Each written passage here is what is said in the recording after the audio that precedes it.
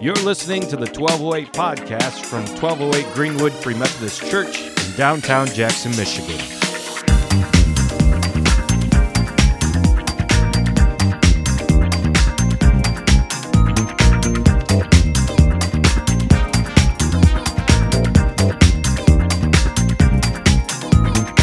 Moving through the book of Matthew right now. And I'm going to yell as loud as I can. We're going to talk a bit tonight about God's timing. So before we talk about God's timing, let's recap kind of where we've been lately, because today is kind of like our final moment in the Christmas story. It's so far at the end, you almost wouldn't even recognize it as the Christmas story. Last Sunday, we talked about refugees, understanding it is behind the heart of a Christian to reach refugees because Jesus was a refugee. On Christmas Eve, we also talked about how it's in our hearts to fight against the ways of abortion, because when you look at abortion throughout the Bible, it is in the Bible. You see it always having its roots in very inhuman ways and great evil. And that includes the Christmas story where Herod said any child 2 years or younger, kill them, abort their lives, get rid of them. Whether they're newborns just being born or they're older than that. And today, if you want to learn more about either of those messages, just check out the 1208 podcast. You can find that on iTunes, Google Play, as well as Spotify or our webpage. But we're going to move on today to the very last kind of chapter of the Christmas story in the book of Matthew, which is the continuation of these last two messages. So last Sunday, an angel showed up and said, Joseph, you got to get out of here or you're going to die.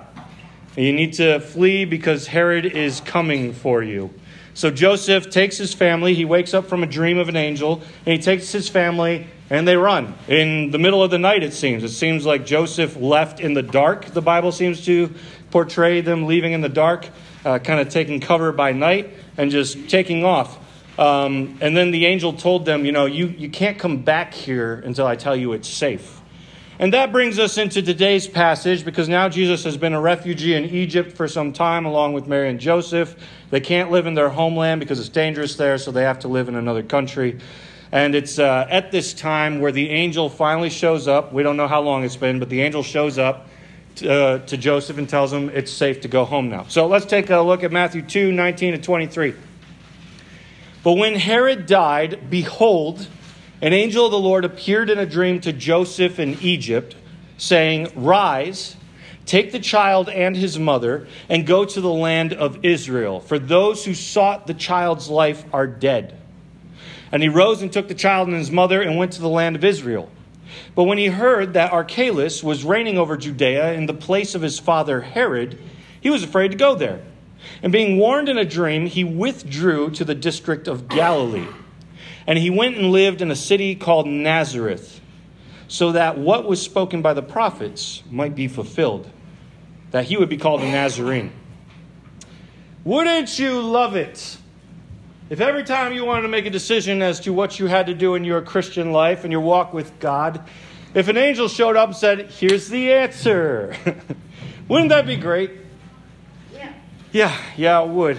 We've all been there at some point. We're like, okay, I'm trying to make my best decision here. I could see how God could be in several different possibilities, how he might be calling me this direction, might be calling me this direction. And I've got to make a decision that honors God. But God, I really want to know what you have to think about it. And then how many times are you like, but God never showed up and told me you're going to do A, B, and C, right? He never sent an angel in a dream or in the natural to say, here's exactly what you got to do.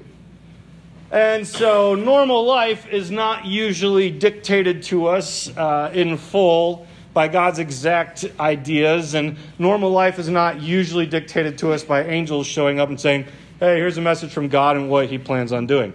And sometimes when God dispatches angels to tell us what to do, things get screwed up along the way. Of course, this is recognized in the passage in Daniel where Daniel prays, God, I need an answer to this prayer. And an angel shows up 21 days late. He's like, where have you been? I've been fasting for 21 days waiting for you. And the angel's like, sorry, got in a little battle on the way and took me some time to get here. I was sent as soon as you prayed. It just took me longer. So we see like it's not always as simple as I prayed and I got an answer. We see that it's not always as simple as God telling us exactly what to do and we doing it. Sometimes we have to make decisions. But it would be great if we all had the timing of God like we see with the Christmas story, where an angel's like, hey, you got to get out of here. All right, timing of God, perfect timing. And then, hey, you got to go back home now. All right, timing of God, perfect timing. A lot of times it's not that simple, even though we would like it to be. And so I want to talk to you about God's timing, how you work with God's timing when he's not speaking, and how you work with God's timing when he is speaking. And so in order to do this, I'm going to talk a little bit about co-laboring with God tonight. How many of you have ever prayed the prayer like, God, more of you, less of me, just get rid of me completely so that it's just all you in my life? You ever been there, pray a prayer like that? Where it's just, God, just completely kill me, nothing of me left. It's a great prayer at heart. In which you're trying to just be as much like God as possible. It's the right intentions behind a prayer, but it kind of misses the point in the ways in which God has set up existence. You have to understand, God created you as a unique person that he wanted to be in this world. He made you in his image. And this is what the beginning of the Bible is trying to tell us about. If you're made in his image, then it is your job to image him to the rest of creation. We've been talking about this on the Midweek podcast. We talked about this the last few weeks. But because it's your job to image God, there's this expectation from God that your very unique existence on this planet, part of your job is to make your own decisions, knowing what God is like. You make your own decisions as to how to best image him in every way, shape, and form. So there is this understanding that God didn't want you to be a robot. You are made in his image so that you are a free will thinker. You live in his presence. He shows you what he's like. He tells you what he's like. And sometimes he goes so far as to give you exact timing, like he did with Joseph. But most of the time, I would suggest, he's made you as a free will being to make your own choices, to image him to the best of your abilities exactly as you are. If you wanted robots, he'd make robots. But instead, he made you unique as a person to witness what he looks like and then try to show the rest of the world as your unique self what that looks like. He's co-laboring with you. He's not just possessing you and taking you completely over. You have the choice every day, am I going to image God or am I not going to image God? So, very straightforwardly, when you feel like God's not speaking, when you feel like God's not telling you what to do, when you're praying, God, I need direction here, what's your timing? If you don't get an answer, know that to some extent he has gifted you as a unique person to look at his image and come to your own decisions.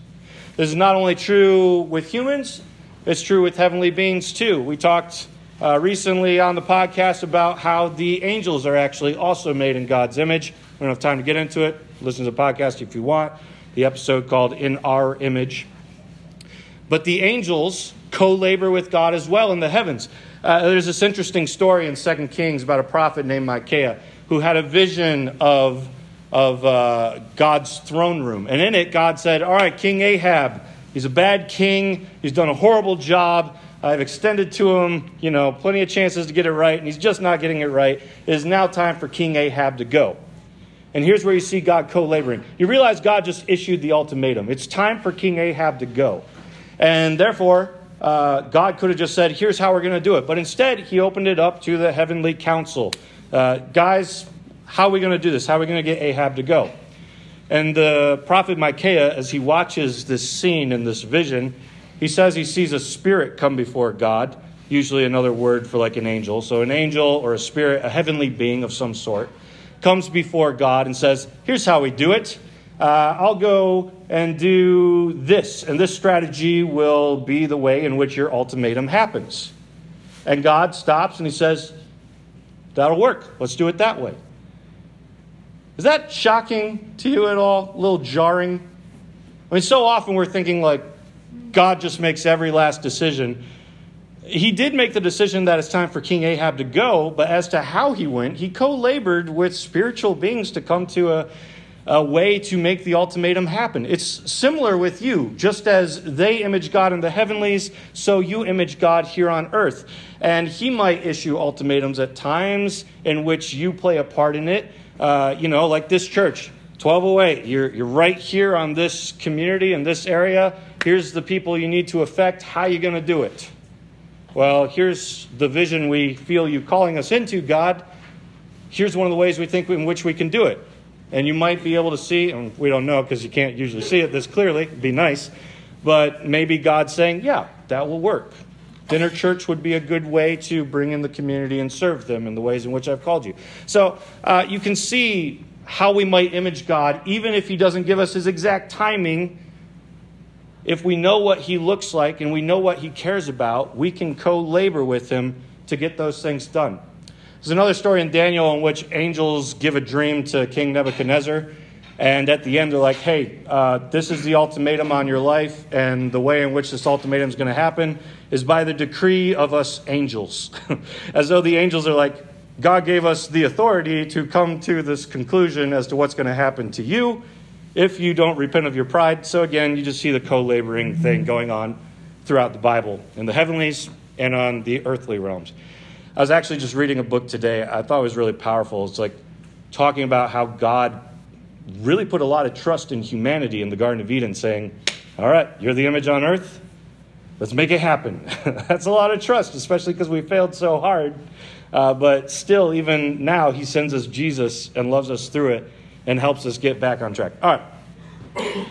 So we talked a little bit about co-laboring. Let's talk about some examples of how people have done this in the past. Okay, so Paul is a great example of co-laboring with God. Paul, once he caught a glimpse of the image of Jesus and started to realize that God cares about reaching the Gentiles, that is, God wanted to reach people outside of the Jews. He wanted to go to all the nations, all the foreigners, and reach them with the news of Jesus. Once Paul realized that that was a piece of the image of God, the things that he cares about, Paul became an apostle to the foreigners, an apostle to the Gentiles. His whole life, his mission became grounded in, God has called me to reach the outsiders. That's part of his image, and he's specifically put that on me as a mission of part of my job. And so Paul goes out to reach the outsiders. In fact, throughout the Bible, you see him keep writing about Rome. Got to get to Rome, got to get to Rome. I'm trying to get to Rome. Rome, hey, I'm on my way. Why is he trying to get to Rome? Well, in their time, Rome was the ends of the earth. Beyond that, it's like sea. They didn't know about North America and all this other stuff. So you see Paul literally trying to get to the ends of the earth to tell every nation, every tribe, every tongue, every foreigner about who Jesus is, because he's seen the image of God, and the image of God cares about foreigners. And so it's his job to complete this mission. And so you see him make his own decisions as to how he's going to go out and reach these people. But you know what? You also see him pay close attention to the timing of God. He didn't just make every decision willy-nilly. Sure, he wasn't possessed by God to the point that every action he made was the right action. In fact, there's even one passage in the Bible where Paul's like, here's my instructions to you people, and just note that I'm the one telling you this and not God. Which means in your Bible, there's one particular passage that's like, this is the instruction of Paul, not the inspired word of God upon me. So you see Paul trying to come to his own conclusions as to how to work with the image of God. But you also see him co-laboring with the Holy Spirit. The Holy Spirit's inside of him, and he knows that the Holy Spirit speaks to us and tells us what to do. This is something that Christians have, that throughout the Old Testament, only a select few, like prophets and kings, were able to partake in. But as Christians, we all get the Holy Spirit inside of us to illuminate our minds and to teach us as to what to do, to give us wisdom. So Paul makes his own decisions based on him being made in the image of God, but then he also co-labors with the Holy Spirit to give him direction.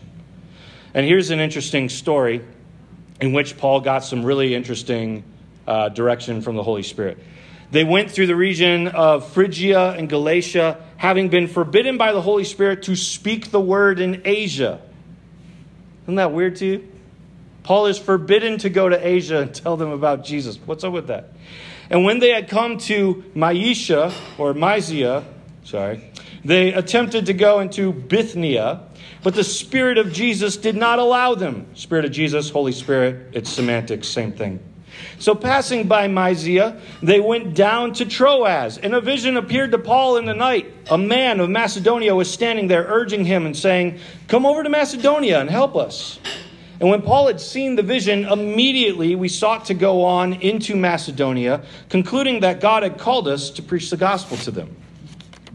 Now, this is a very interesting passage because though Paul will make his own free will decisions how to best image God, he's also spending time in prayer trying to figure out what it is that God wants him to do. Will God offer timing in this scenario, or does he have to make his own best informed decisions? And in this case, while he's doing ministry, we see the Holy Spirit is giving Paul timing. The Holy Spirit says, hey, these places that you want to go to, we're not going there. And you don't see Paul get an answer as to where to go, just where not to go, right? He feels forbidden by the Holy Spirit to go to Asia and do ministry there. But finally, in a vision of the night, or a dream, as we call it, he sees a Macedonian man saying, hey, come over here. And he wakes up and he's like, okay, the Holy Spirit's given us direction. We're co-laboring with God. God is saying right now is not the time for Asia or all these places. Right now is the time to go to Macedonia and reach them. Now, if it's going through your mind that God doesn't care about the people of Asia, you're missing the point here. Sometimes we just have to admit, God knows what's best in a specific scenario and how to do ministry best. And Paul's one person. How is God going to use Paul to the best of his ability in this time, in this space, in this place? And the answer on God's timing is, no, I know you want to go to Asia, but now's not the time. Right now, Macedonia is ripe. Right now, that's where I need you to be. And you know that God knows more about what's going on in Macedonia than everywhere else. It's the same story with Jonah in the Old Testament. You ever think it's weird that Jonah goes up to a bunch of pagans and is like, hey, Yahweh says repent. A God that you don't worship says repent. Will you repent? And everyone's like, yeah, we repent. That's weird. Obviously, God knew something going on in Nineveh that Jonah did not. And the timing of Jonah getting to Nineveh, their hearts were ripe to repent. And so, we see in this time, in this place with Paul, no, Paul, I don't need you in this space right now. In my timing, I need you over in Macedonia. It's not that God doesn't care about Asia. The Bible says that God wills everyone to be saved. But rather, God had a timing. So as he co-labors, he listens to the timing.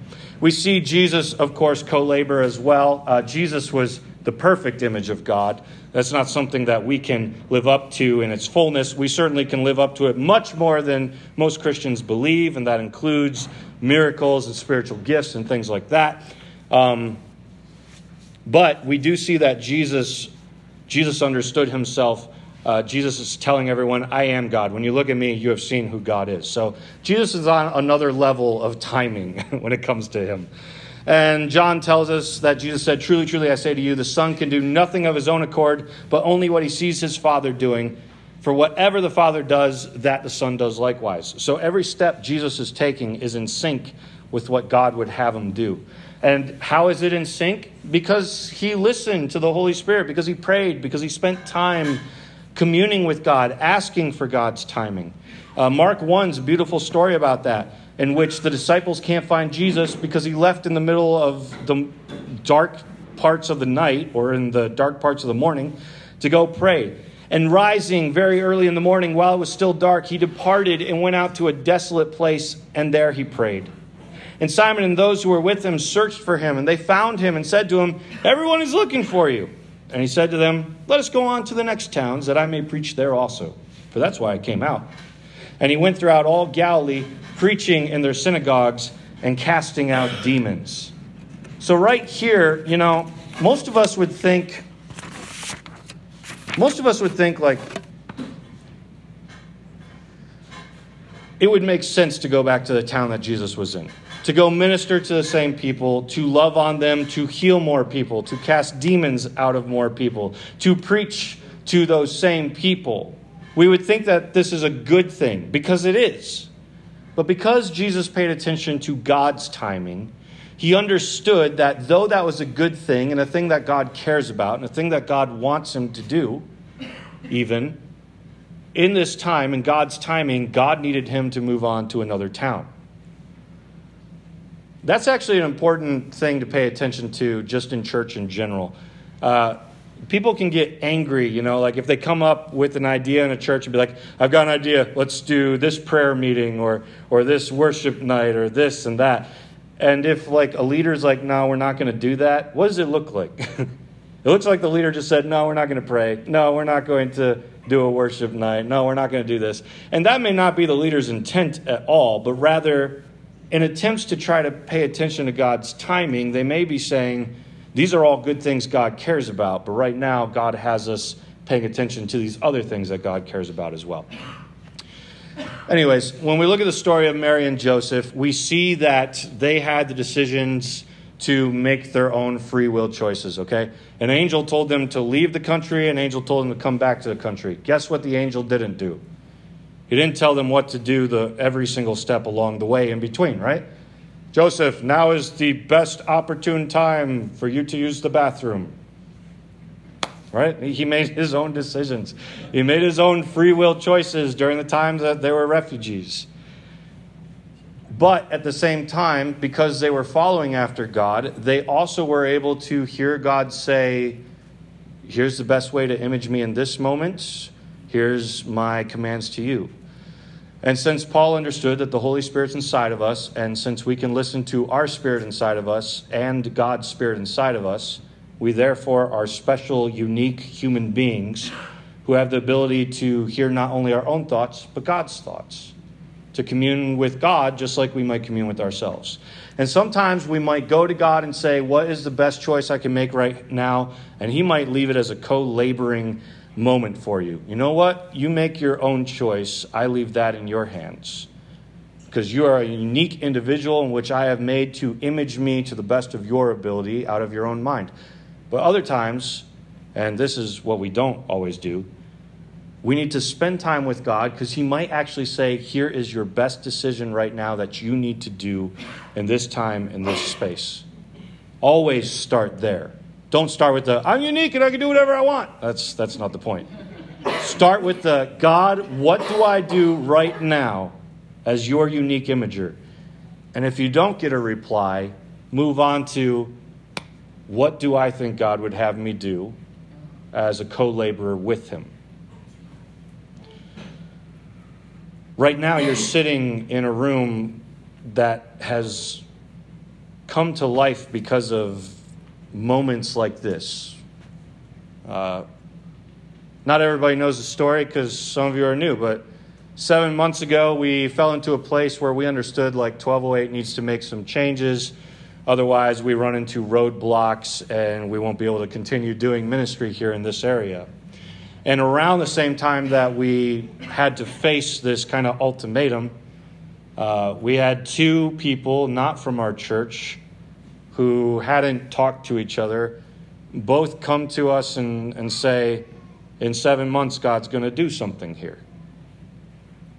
So we got God's timing, right? In 7 months, God's going to do something. You know what he didn't say?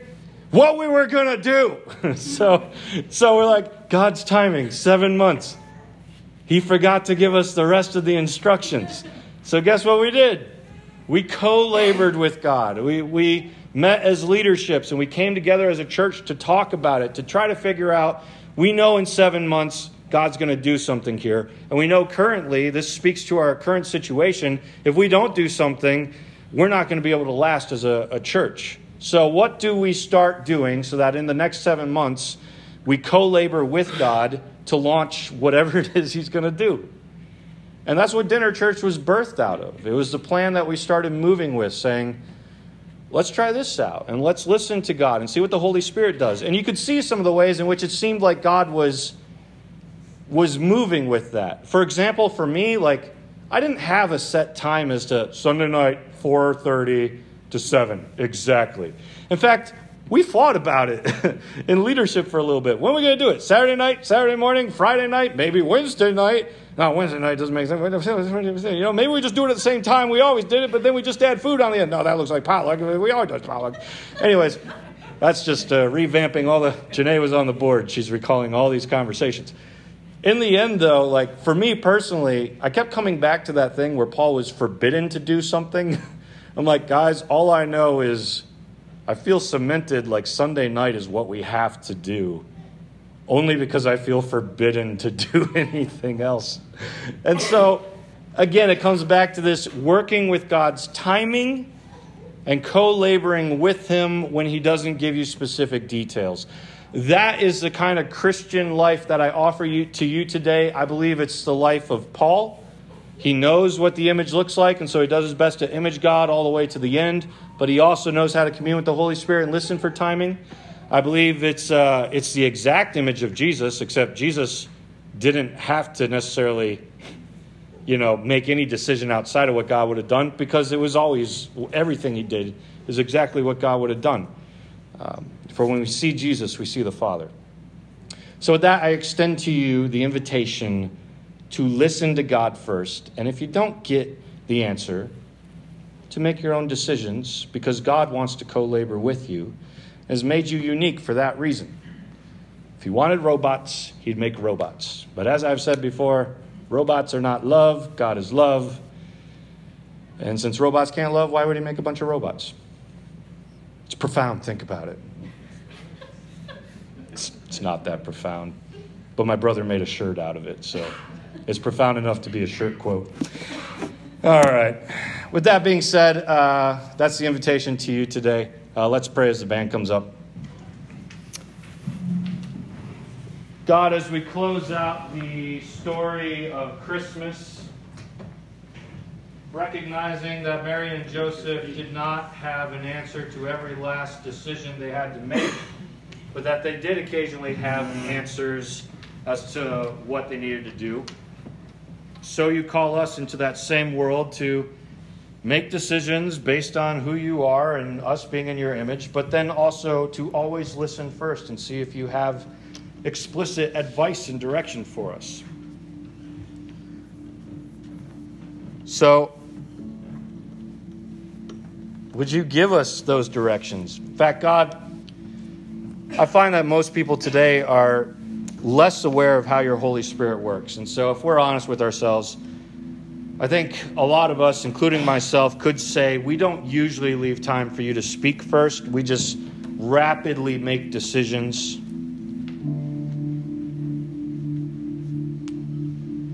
And so would you encourage us first and foremost to do a better job of listening? Would you give us sacred spaces to listen? Would you give us times to open our ears and hear what you have to say? Would you help us commit to that first and foremost? Just as Jesus is praying in the early morning hours, looking for your marching orders. What am I going to do today? And by the time the disciples get to him, he already knows what to do.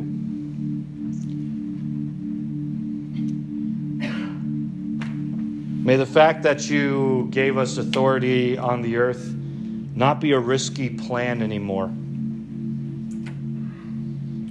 May it be the right plan because we are finally willing to listen. Though we didn't in the garden, though we didn't when we were a kingdom, may we now, under the kingdom of heaven, under your authority, listen so that your kingdom may come here on the earth. In Jesus' name, amen.